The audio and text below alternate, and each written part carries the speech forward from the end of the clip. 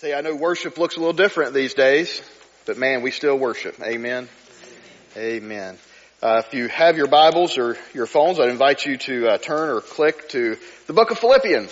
Philippians chapter 1. We'll start out in verse 12 today.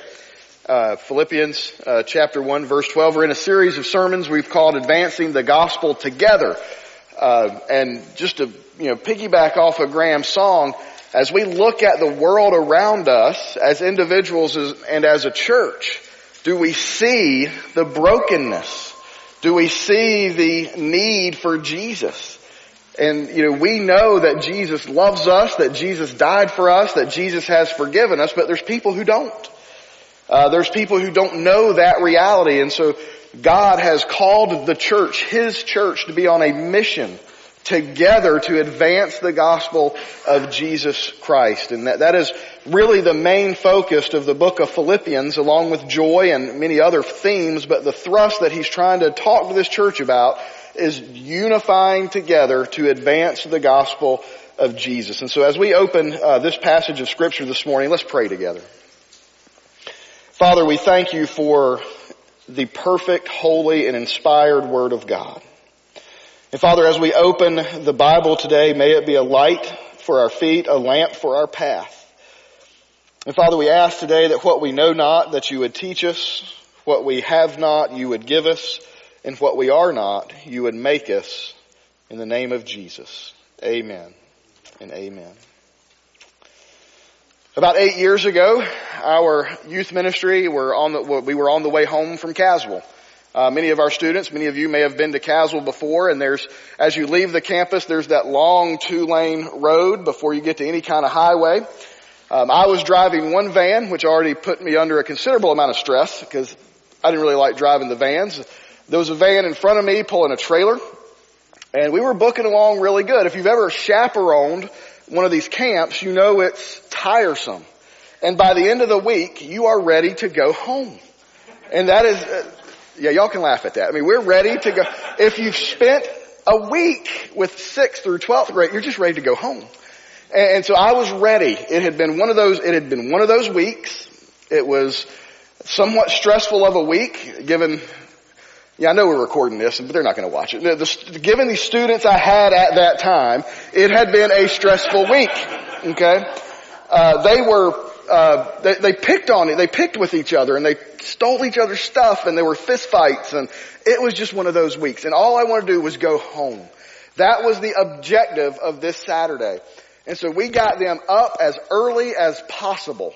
I don't know if Graham does this, but I'm the youth pastor that goes in about 5 o'clock and starts with the pots and pans just because I know they kept me up all night. So I'm going to wake them up early. I mean, that's the kind of guy I am. So we got him up, we got him packed in the stress of getting everything packed, and we got him packed. And so here we are, this 2-lane road, just driving, middle of nowhere, just driving.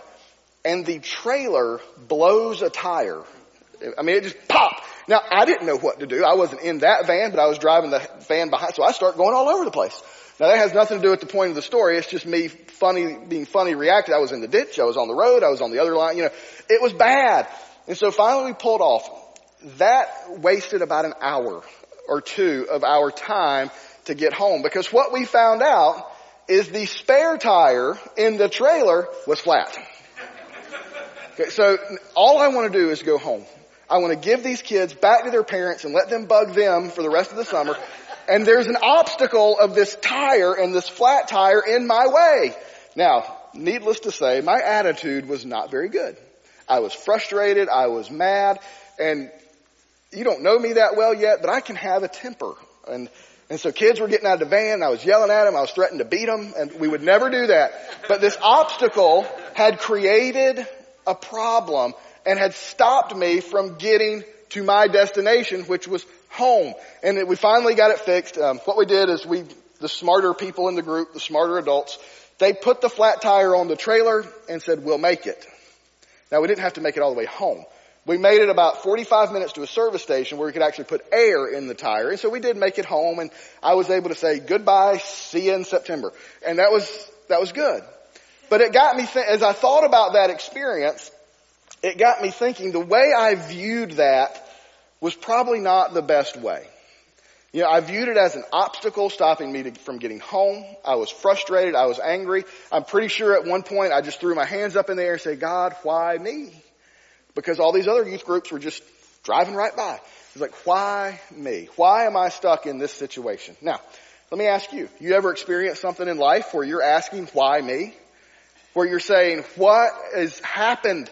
I had these great plans. I have an objective. I had a goal. And now there's this obstacle preventing me from accomplishing that. Or maybe it's an obstacle that's redirecting you. When we lived in Oakboro, we had to take the kids to my mom and dad's a lot. They were our child care providers. And so we had a nice way to go, but then the bridge went out, and so we had to detour. And so that bridge was an obstacle that added several minutes to my trip. Not a bad deal, but it was an obstacle that detoured me to have to go a different way.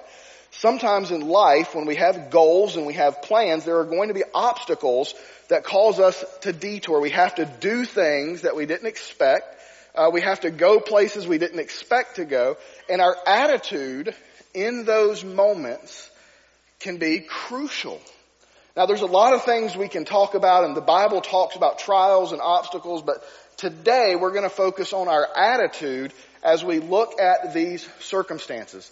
When we see an obstacle, and maybe you have an obstacle staring you in the face today, you can either look at it as, why me? Or you can say, how can you use me? You can say, why me, God? Or God, how can you use me? We can basically say it can be an obstacle or it can be an opportunity. And the Apostle Paul is writing from a prison. He's writing from being in prison. He's actually, just so you understand, he's not in a dungeon. You know, when we say prison, we can think of like the bars and the Andy Griffith Show and Mayberry. That's not really what he's in. He's in a house that he rented, and he's just kind of house arrested. He's just stuck in the house under guard with restricted freedoms. He can't go anywhere, but he can see people. But it's a hard thing because he's experienced a lot of hardships to get him to Rome, which we'll go over in just a minute. And so the church in Philippi heard about this. Now they heard about the guy who planted the church. They heard about Paul, the Billy Graham of the first century, is in jail. And they're like, oh my goodness. I mean, you ever heard something like, oh my goodness, that person? They're going through this? So the church sends a guy named Epaphroditus to go and check on Paul and take him a gift. The church in Philippi, Paul's favorite church, a church that they partnered with over and over and over again, he goes and Epaphroditus sends this gift to Paul to check on him. Because the church, how is he? How's his physical condition? How is his imprisonment going? But they also want to see, how is Paul responding to the persecution? How is Paul responding to the circumstances and the obstacles that he now faces? Because the church in Philippi is going through persecution. They're going through hardships. They are facing obstacles themselves. And so what Paul wants to write to the church is that he wants them to understand that you need to view your circumstances not as obstacles, but as opportunities. Not as obstacles, but as opportunities. And so here's what he writes. In Philippians chapter 1, if I don't fall off the chair. Philippians chapter 1, he writes this, verse 12. Now I want you to know, brothers and sisters, what has happened to me. Now let me just give you a list. If you want to know what's happened to Paul that's led him to prison, start in Acts chapter 21 and read through the rest of the book of Acts. Because it's been a journey to get to this point in Paul's life. He goes to Jerusalem in Acts 21. There's a riot, so he has to live through that. He ends up spending 2 years in a Caesarea prison before this. He then makes an appeal to Caesar, so he's got to travel to Rome. There's a threat to his life. The Jewish leaders want to kill him. He's illegally arrested. He's misrepresented in court. On his way to Rome, there's a shipwreck and he's stranded for a while. When he gets to Rome, he's in this prison, this rented house, and he's forgotten about for 2 years. 2 years with another 2 years of restricted freedom. He is the definition of a victim. A victim of these bad circumstances. That's what's happened to him. And I mean, it's pretty bad. He's gone through a lot in about a 4-year time frame. So I want you to know, brothers in Philippi, that what has happened to me has actually advanced the gospel. all these circumstances have advanced the gospel. That word advanced is so awesome. It's describing a group of pioneer lumberjacks. And those lumberjacks went ahead of the Roman army and cut down all the trees and cleared a path so that when the soldiers and when the army actually got there, there was no obstacle standing in their way and they could continue to march to where they wanted to go. And so he's saying that me going through all these circumstances has actually cleared a path. It's advanced the gospel. It's progressed the gospel to where a new city, the mighty Rome itself, can now hear the gospel. The mighty army of the Roman Empire is hearing the gospel. So it's actually advanced the gospel. Verse 13, so it has become known throughout the whole imperial guard and to everyone else that my imprisonment is because I am in Christ. Most of the brothers have gained confidence in the Lord from my imprisonment and dare even more to speak the word fearlessly. Fearlessly. So Paul says these circumstances, as bad as they've been, have been an opportunity to glorify God and advance the gospel. So here's what I want us to see. How can we look at our circumstances as opportunities? The first one is stay focused on the gospel. I mean, that's it. Stay focused on the gospel message of Jesus Christ. Paul is not focusing on what he's lost. He's not focused on what he can't do. He's not focused on the detour of his life. He's focused on the gospel. He's focused on spreading the gospel to anyone and everyone. He's not complaining. He's not whining. I got a shirt, and there's actually a verse in Philippians that says, no, don't complain. But I've got a shirt that I wore on a mission trip one time that says no whining. And I wear that on most of my youth trips we go on. We're not going to whine, no whining. Paul's not whining. Paul's not complaining. He's in jail, but he's like, you know what? I'm going to be joyful and I'm going to celebrate because through this I've got an opportunity to tell people about Jesus. And I think it's easy for us to look at our circumstances and focus on what we don't have, what we've lost, or what we can't do. It's easy for us. Now, if I was in prison, it would be easy for me to sit back and say, oh, bless my heart, I don't know what I'm going to do. Or I'm just going to give up. I was doing this thing for God. I was spreading the gospel and then I got arrested. God, why me? That's what our focus can be. And we can just give up. We can just quit. But Paul asked them, he didn't ask that question. He says, God, how can you use me? And because of this, people's lives were changed. So he has this focus on the gospel. Now, I just want to back up a little bit. There's 3 things I want to tell you that will help you stay focused on the gospel. First, never forget the impact that the gospel has had on your life. If you're a Christian, don't ever forget how that good news message impacted you greatly and saved you from an eternity separated from God. Listen, Romans 6:23 is one of these passages that just give us the heart of the gospel. It says, for the wages of sin is death, but the gift of God is eternal life through Christ Jesus our Lord. We are all sinful people. Everybody is sinful and separated from God. But that is the reality. And this is what we have to remember. The world that we see that's not here, if they're not following Jesus, then they are sinful, they are lost. And the wages of sin is death. The results of the sinful life is death, and that is a separation from God. In the Bible, when you see this word death, oftentimes it is referring to just being separated spiritually from God, and that's a separation for all eternity.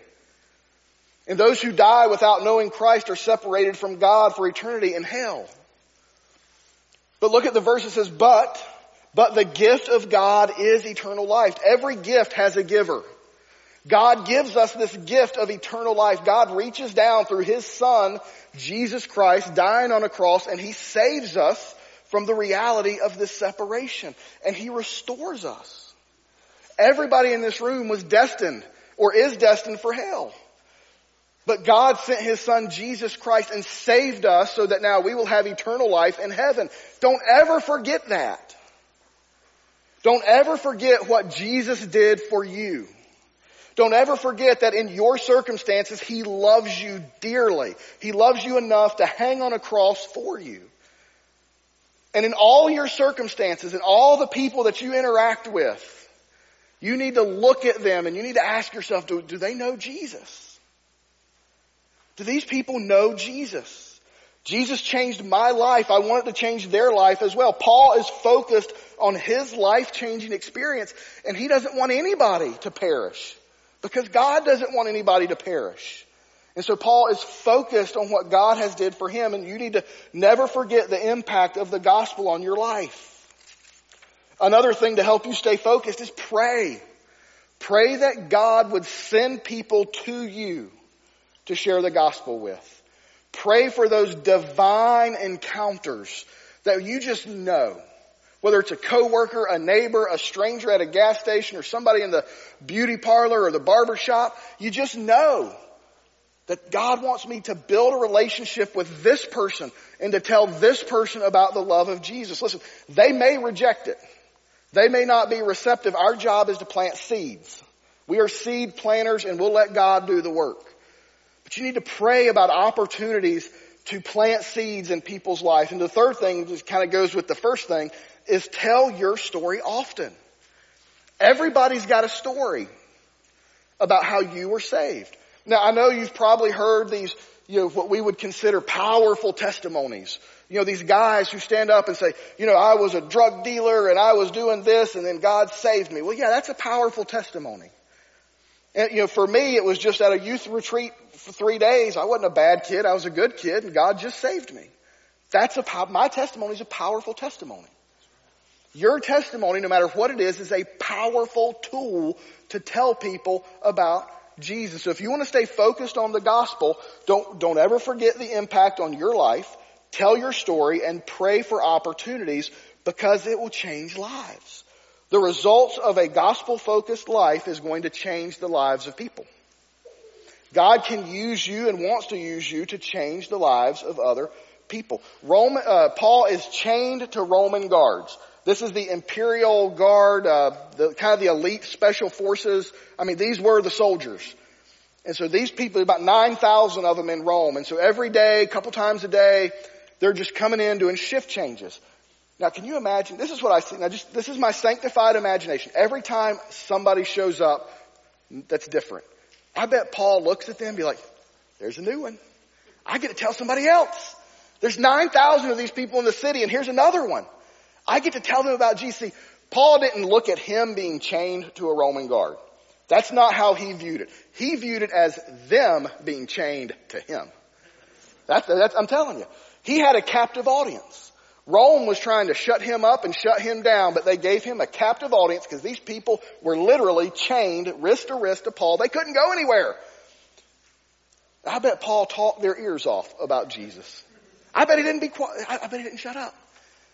And then if a new guy, let's say, a guy was here one morning, he came back the next morning, I bet he's like, so where did we leave off yesterday?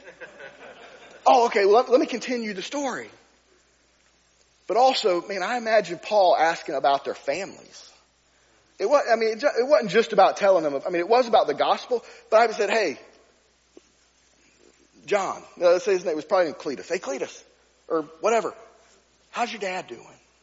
How's your mom doing? How's your kids doing?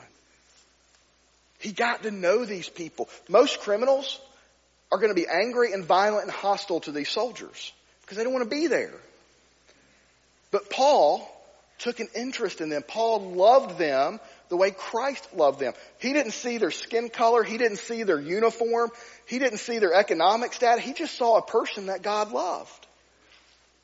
And he got to know him. A couple years ago, we had some Jehovah's Witnesses that came to the house. And I know that can be kind of, it's not an obstacle, but people don't like knocking. Tick, tick, tick, tick. Hey, it's kind of annoying. But I saw it as an opportunity. For 6 months, every Monday at 10 o'clock, they were talk about people who can keep a schedule. Every Monday at 10 o'clock, they would knock on my door. And every week I took a pamphlet, because if you take their pamphlet, they'll come back. And so but we had conversations. They told me what they believed, and there's some things we agree on. But the areas of disagreement, we discussed. But here was the greatest thing I did. I built a relationship with them. One of the guys who was, the young girl who started coming, she actually stopped. They wouldn't let her come anymore. I guess God was working on her heart. But the guy that came after her, I found out his dad was in the hospital. So I checked on his dad every day. I got his phone number. We texted. We prayed together. It wasn't just about talking, about what we agree and disagree on. We were talking about each other's families. It built good, solid relationships. And I don't know. It was just planting seeds. We talked about the disagreements. We talked about Jesus. And I don't know where they're at today because, again, they wouldn't let him come. After a while, it was somebody else. And eventually that third person that started coming, he was pretty hostile. So we just had to stop the conversation. But I don't know. God used me to plant a seed, so I don't know where they're at today. I hope and pray for them. The guy's name was Dale. Her name, I think, was Susan. I pray for him often, and maybe one day I'll get to see him in heaven because of those opportunities. I didn't look at it as how can I get rid of these people as fast as I can because they're ruining my TV watching. I saw it as an opportunity to love on them and to spread the gospel. And I hope that their lives are changed through the gospel message. Paul is talking to these soldiers and he says it became known to them that I was in prison for my faith. Many of them received the gospel and their lives were changed. And one life changed. One soldier's life meant a whole family was probably reached with the gospel. And if you get a family, you get multiple families. And if you get multiple families, you get a city. If you get a city, you can get a state. If you can get a state, you can get a nation. By committing to spreading the gospel to one person, lives can be changed forever. Listen, Paul didn't hate these people even though they hated him. And I just want to say this. If you want change in the world, hate, anger, division, revenge, complaining, whining will never change the world. Will never change it. If you want to see change in the world, then you better be spreading the gospel like crazy because it is the love of Christ and the power of the good news of Jesus Christ. That's the only thing that's going to change the world we live in. That is the only thing that's going to change somebody's heart. I'm a really good debater. And I can debate with the best of them and I can win arguments. But you know what? Winning an argument will not change anything. Only the love of Christ will change the hearts of people. Listen, I don't know what the next 2, 3, or 4 years are going to look like. I got no clue. And I know that some of us look at the circumstances of our nation as being an obstacle. And things might change. But we need to view it as, no matter what happens, we need to view it as an opportunity to tell people about Jesus. The early church, they were persecuted, they were hunted down, and they were killed. And they never stopped loving the people. And through the persecution, the early church exploded and grew. Not because of anything those people did, but because Jesus loves the people and they loved people like Jesus. That's where change comes from. There's power in the gospel. Another thing that results from being a gospel-focused person is the motivation for proclamation. Paul says, look, my imprisonment has emboldened people to stand up and preach the gospel. And I love this. Remember, I told you at the beginning that the church in Philippi, they were waiting to hear how Paul responded to his circumstances. And I can imagine they're reading this and they're like the USA hockey team sitting there listening to the speech back in, the 70s or 80s, the Miracle movie. I saw that movie. It's really good. Or Notre Dame getting that Newt Rodney speech. They're just like, let's go! Man, Paul is in prison and he's sharing the gospel. I'm ready to jump up and go. We did this thing as a football team one time. We were in a conference championship game, and so the coach played Phil Collins' In the Air Tonight. That's a great song, and he talked through it. Man, as soon as that song was over, we jumped up. We got beat, but we jumped up when we went out there, and we were motivated. Paul's circumstances motivated the people. Look, he's in prison, he's in chains, and he's still serving the Lord. Let's get up and let's go. Motivation for proclamation. They did it without hesitation, without fear, without fear of the consequences. Listen, many Christians in Philippi and around the world are going to die for their faith, but they can look at Paul, and Paul will eventually die for his faith. And they're going to kill Paul, not at the end of this imprisonment, but the end of his next imprisonment. He's going to die for his faith. But people are motivated to proclaim the gospel. As you read this and you're like, man, I got to tell my coworker. I got to, this person I've been talking to, let me go have coffee with him and build a relationship. I don't care what the consequences are. I've got to do it. Because what you do might motivate somebody else. It's why I tell you the stories about the Jehovah's Witnesses. It's why I tell you the story about the interactions I've had, because I hope it motivates you to go tell others about Jesus. It's just, people's lives need to be changed. Let this motivate you to go and tell. Your circumstances, no matter good or bad, your circumstances are an opportunity to spread the gospel. Paul's horrible circumstances have made it possible for the gospel to go into the most powerful city, to the most powerful military might in the world. And everyone else is hearing the gospel. I love that. He goes, the Imperial Guard know it and everyone else. The city's being changed. Lives are being changed. Paul is blazing a trail for the expansion of the gospel, setting an example for us to follow today. Several decades ago, there was a missionary who went down to Ecuador. His name was Jim Elliot. An anniversary of his death was this past week, so it's what got me thinking about it. He was a graduate of Wheaton College. He was passionate about Christ, and he was committed to taking the gospel to a very dangerous and violent tribe in Ecuador. Elliot went down to engage the people, and they went through a long process before they ever met the people, but he took a gun with them because they knew they were violent. But somebody asked him, he said, Jim, if they get violent, will you use your gun? And his response, Jim Elliot said, no, I will not use the gun. And they said, why? Because I know where I'm going. They don't know where they're going. He was willing to sacrifice his life to save their life until they had a chance to hear the gospel. And guess what? They went down there, him and his buddies, they went down there, they went to the village, and all five of them died. The villagers got hostile, they took spears, and Elliot and his friends were speared to death. All because they were committed to advancing the gospel. Now, that's not the end of that story, because word gets back to Wheaton College that it's happened, and a revival of international missions breaks out, and that college became committed to sending more and more people around the world to spread the gospel. But more impressive than that is his wife, Elliot's wife. In her circumstances, losing a husband, losing the father of her kids, she eventually gets on a plane, goes back to the same village, walks into that village where those people killed her husband, and she shares the gospel with them. The man who killed her husband, the exact person, there's pictures, you can find them.